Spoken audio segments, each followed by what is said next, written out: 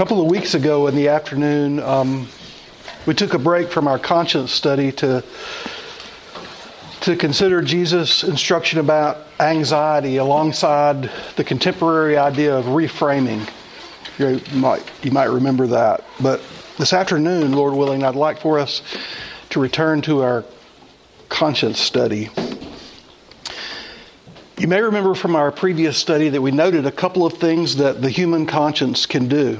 It can accuse or condemn us, or it can excuse or exonerate or absolve us. It accuses or condemns or it exonerates. A clear conscience that excuses and exonerates a Christian is a blessed thing. Amen. Yea, blessed is the man or woman whose conscience does not condemn him.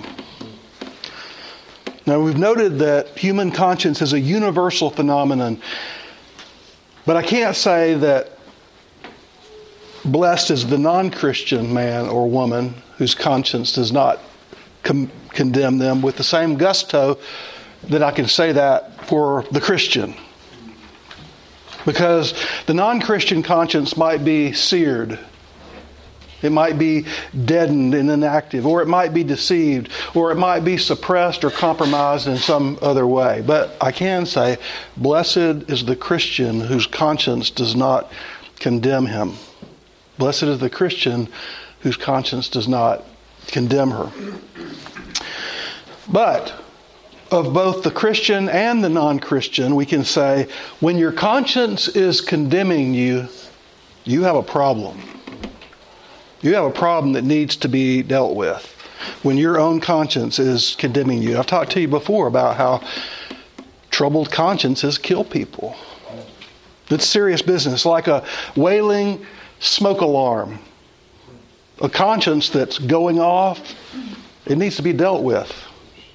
It needs to be dealt with. Either the fire causing the smoke needs to be put out, or the alarm needs to be silenced and reset because there's some error. But for the alarm to just keep blaring and blaring and blaring, that's not an acceptable solution. Something's got to change. You agree? So, what should a Christian do when her conscience condemns her? Or what should a Christian do when his conscience condemns him?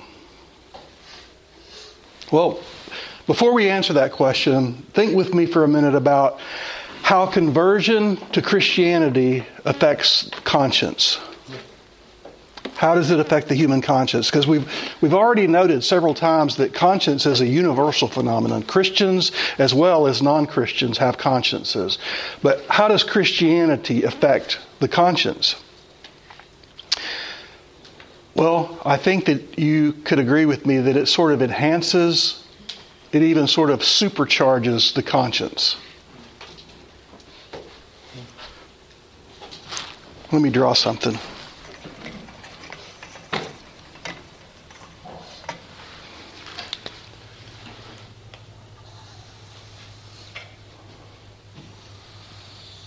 You know what that is?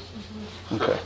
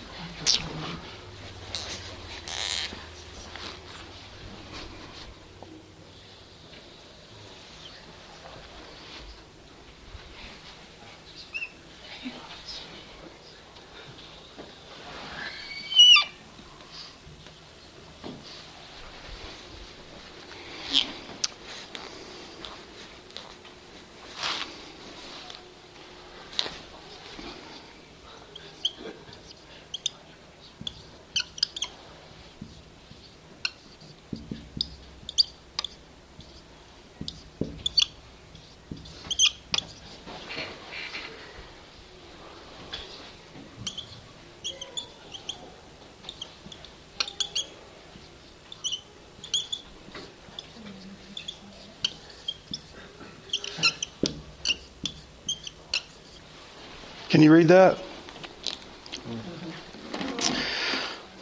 What does it say? Our obedience. It says, our knowledge of God in our obedience to God. Now, I guess this would be time. I think this is what happens whenever someone becomes a Christian. And you know what the problem is here? I think you probably see the problem. The problem is that there's this gap. You see, when you become a Christian, you begin to learn more about what God requires because you're interested. You didn't care before.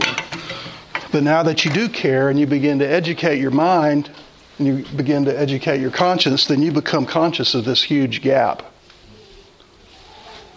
Don't you? What did you label the up-axis? What is the y-axis? Just like the amount of... That's this quantity.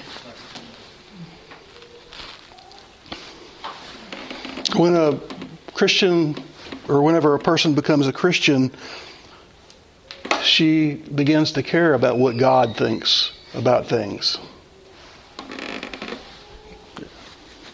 Like they never did before. And when a person becomes a Christian, the Holy Spirit of God indwells her, indwells him. And in addition to being the comforter, what else is the Holy Spirit? Well, he's a teacher. Teaching the Christian the ways of Jesus. And so often, because of the gap between knowledge and obedience, the conscience highlights that gap. And the feeling in the human psyche is not a feeling of absolution. It's a feeling of condemnation. Can anybody besides me relate to this? And for you that are young in the faith, I don't want to discourage you, but I will be honest with you. I am more aware of my fallenness today than I was when I first believed. I've read the Bible more. I've sat under the preaching and teaching of Holy Scripture more.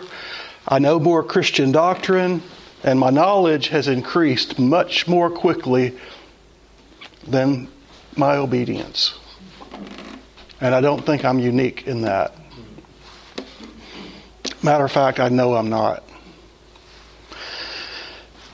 True knowledge of God can't help but increase human awe and reverence. And the blinding light of God's holiness and the blackness of human fallenness and depravity becomes more and more evident. So I can honestly say that I'm more impressed with the grace of God now than I was when I was younger. As the great apostle Paul grew more mature in his Christian faith, he confessed things like this: I'm the least of all saints. Ephesians 3:8. Paul? I'm the least of all saints. I'm worse than all other sinners. Who? Paul said that. 1 Timothy 1:15. Listen, the more enlightened the eye, the more it can see as God sees. And Holy Scripture declares, even the heavens are not pure in His sight. Job 15:15. And I know we always have to be careful when we quote from the book Job about who's talking. But that idea is supported by other Scripture. As we become more like God in our thinking, the more we see problems in ourselves. Do you see any problems in yourself? And that ought to make us more merciful, right? It should make us more full of mercy when you see yourself. Listen, this may explain why the Christian's conscience can condemn him, this gap between knowledge and obedience. But what should a Christian do? What should she do when her conscience condemns him? What should he do when his conscience? Well, listen, a couple of things. And the first one is this. If you are a Christian and your conscience is condemning you and you are sinning, you should stop it. Pretty simple, right? You should stop it. Repent, change your mind, agree with God, confess your sin, and quit it. Quit it. And saints, you can mark this down. If you are a Christian, you should still be repenting when they put you in the ground. You should still be saying, oh, you're right, God, I'm wrong. When God shows you your sin, it's your blessed privilege and your duty, your responsibility to agree with Him and to change your mind, conforming your mind to His mind, and to stop evil, if that's what's needed, or to start good. That's a sin of commission versus a sin of omission. But the Pauline epistles paint a picture of the Christian life as a struggle of sin against righteousness, don't they? Of good versus evil in the human heart and mind. So anytime a preacher tells you that the Christian life is easy, listen, he's lying. It's hard. It's not easy. It involves dying, actively dying, mortifying, killing things in our minds that are in opposition to God. And as dying and death is often painful, Christian mortification is often unpleasant. But afterward it yieldeth the peaceable fruit of righteousness. Hebrews 11:11. So first, if your conscience is condemning you and you're sinning, stop. Stop. But secondly, Christians, what should we do when our consciences condemn us? And this is the big one. Please listen. We should remember the gospel. We must remember the gospel. And let me remind you of some good news that you already know. But when your conscience is condemning you, you'll need to hear the good news again. Listen. Christ receiveth sinful men. God made Him who had no sin to be sin for us, so that in Him we might become the righteousness of God. 2 Corinthians 5:21. Well, that's just too good to be true. Precisely. But listen, it is true. It is true. That's why it's gospel. That's why it's good news. Let me remind you of something else. I preached a sermon several years ago to you that I had entitled The Christian Laver. Do you know what a laver is? I know our Latin teachers do. It's a place for washing, like a lavatory, a sink or a bowl or something like that, coming to us from the Latin lavat, L-A-V-A-T, meaning I wash. And in my sermon, the Christian laver is a text of Holy Scripture that Christians must come to again and again and again and again. And that text is 1 John 1, verse 9, which says, and this is the beloved apostle speaking by the authority of Jesus.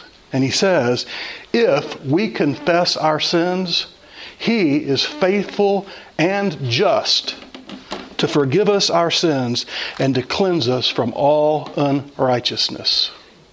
And friend, if you're not a Bible verse memorizer, well, you should change. And that's one you should know. That's one you should know. That's the Christian laver. It's the place of cleansing. But listen, to really receive the psychological benefit of that, it's important to see that verse in context.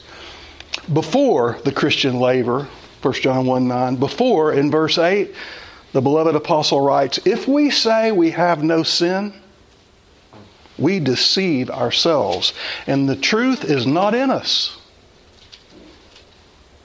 Then verse 9, but if we confess, and immediately after that, in verse 10, the apostle writes, if we say we haven't sinned, we make him a liar and his word is not in us. So, Christian, put away from your mind any idea of perfectionism. John's letter is addressed to Christians. He's not writing to pagans. He's writing to Christians. He's not writing to the lost. He's writing to the saved, to the saints. But saints are still sinners. And they know it.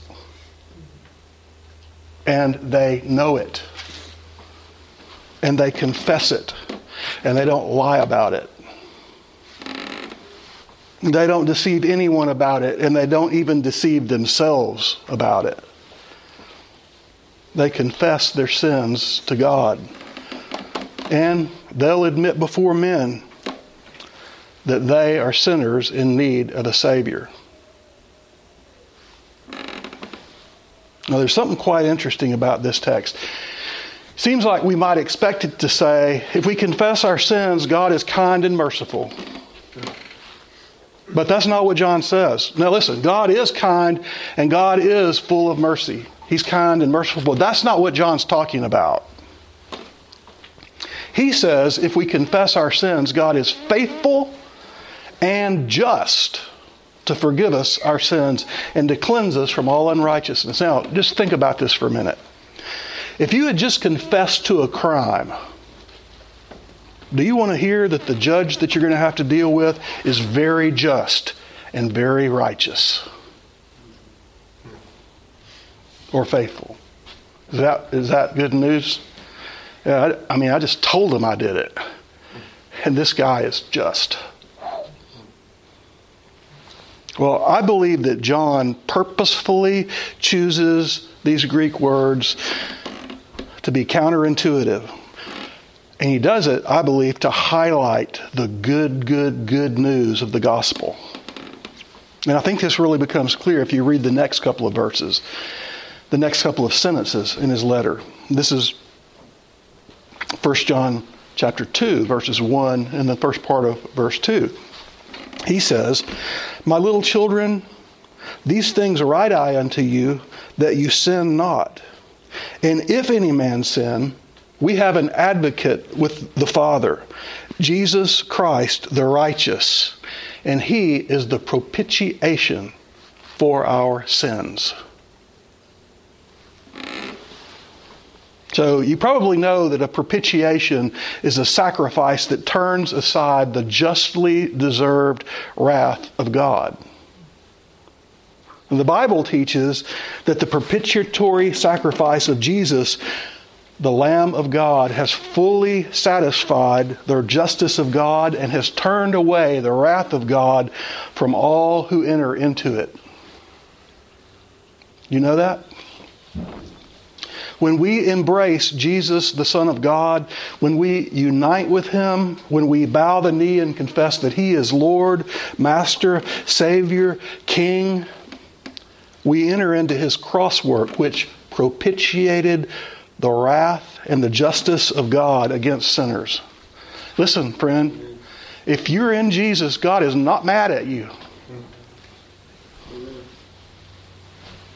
So, beloved, John is teaching that when you or I, Christians, when we commit sin, but then we turn and confess to God in repentance, I've sinned. John's teaching that God would be unjust. He would be unjust. He would be unfaithful if He didn't forgive because of the propitiatory work of Jesus.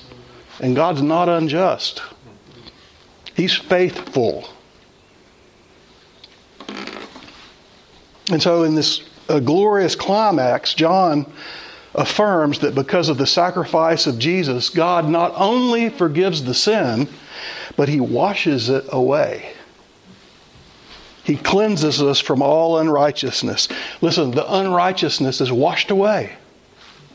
And in the eye of heaven, the eye that truly matters, we're righteous. Let me just tell you this in words that we all know. What can wash away my sin? Nothing but the blood of Jesus. What can make me whole again? Nothing but the blood of Jesus. What can purify the Christian conscience? Listen. Nothing but the blood of Jesus. The apostolic writer to the Hebrews teaches that the blood of Jesus can cleanse our consciences from works that lead to death so that we can serve the living God. Hebrews 9:14, this is the New International Version. How much more then will the blood of Christ, who through the eternal Spirit offered himself unblemished to God, cleanse our consciences from acts that lead to death so that we may serve the living God? You want your conscience clean, friend? Christian? The only way will be by the blood of Jesus. By remembering the gospel, the good news. By preaching that gospel to yourself again and again and again and again. There is a fountain filled with blood, drawn from Emmanuel's veins, and sinners plunged beneath that flood lose all their guilty stains. I'm telling you, it's really, really, really good news. Beloved, listen. Only the cross of Jesus can fill that gap between where we are and where we ought to be. And we ought to be better. That's why another hymn writer said, Jesus, keep me near the cross. There a precious fountain, free to all, a healing stream flows from Calvary's mountain. What stream? What fountain? Nothing but the blood of Jesus. In the cross be my glory ever. That's why Paul writes, God forbid that I should glory save in the cross of our Lord Jesus Christ. Galatians 6:14. So beloved, listen. What should we do? What should you do when your conscience condemns you? Well, if you're sinning, stop it. Confess your sin to God, and confess your sin to any other person that you've sinned against. And listen, rather than wallow in self-pity about how wretched you are, you should look to Jesus. You should look to Jesus. You should look to the cross and glorify God for His wonderful work to save guilty sinners, to rescue from the power of sin and Satan, and to make us citizens of the kingdom of God. Listen, just remember this. Jesus didn't come to save the righteous. He came to save sinners, and beloved, that's you, and that's me. And when your conscience is condemning you, listen, there is no better news than that.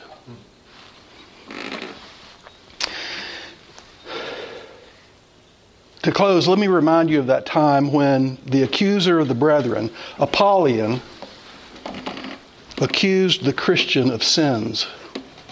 And the Christian says essentially, you're right, but you don't know the half of it. This is from Pilgrim's Progress. Just listen. Apollyon, you've already been unfaithful in serving your new Lord, so how is it possible for you to receive any wages from Him? Christian, tell me, O Apollyon, in what ways I have been unfaithful to Him.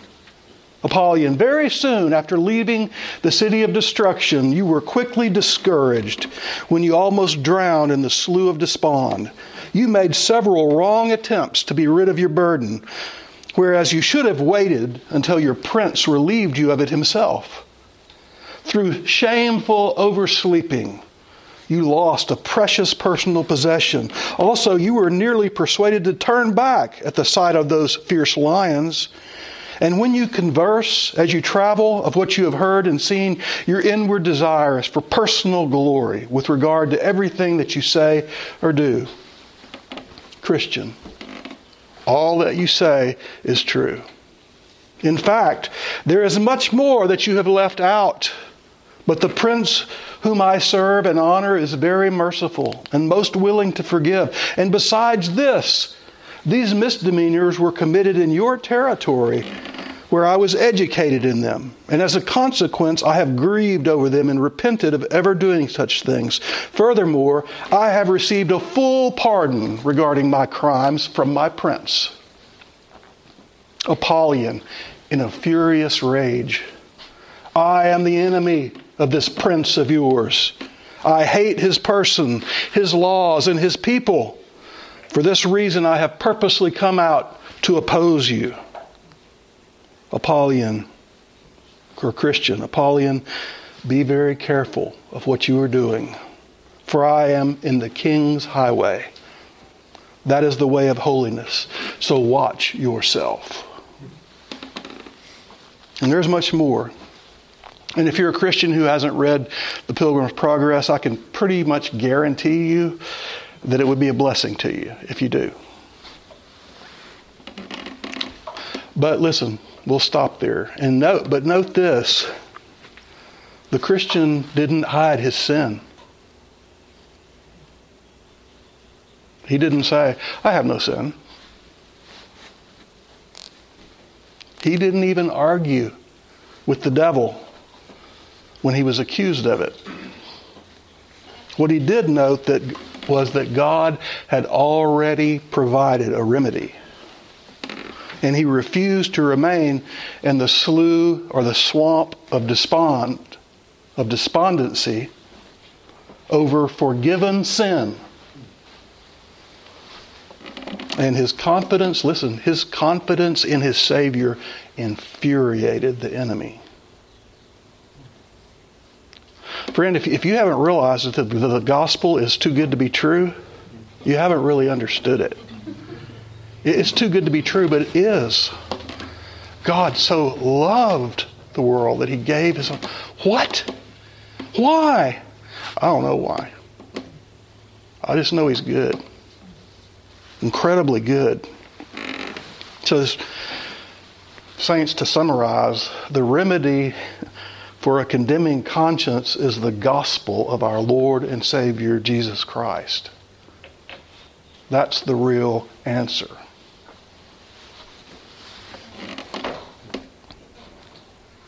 Well, thoughts before we close?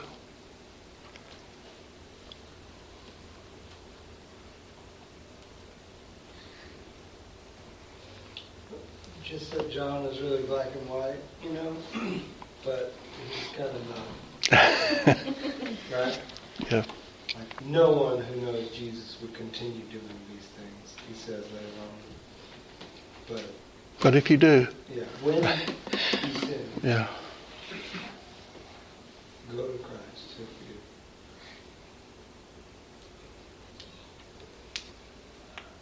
Well, saints, listen.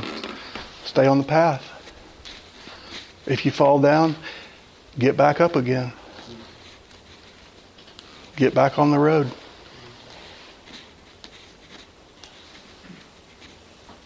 Well, let's be dismissed. Brother Grady, would you dismiss us, please?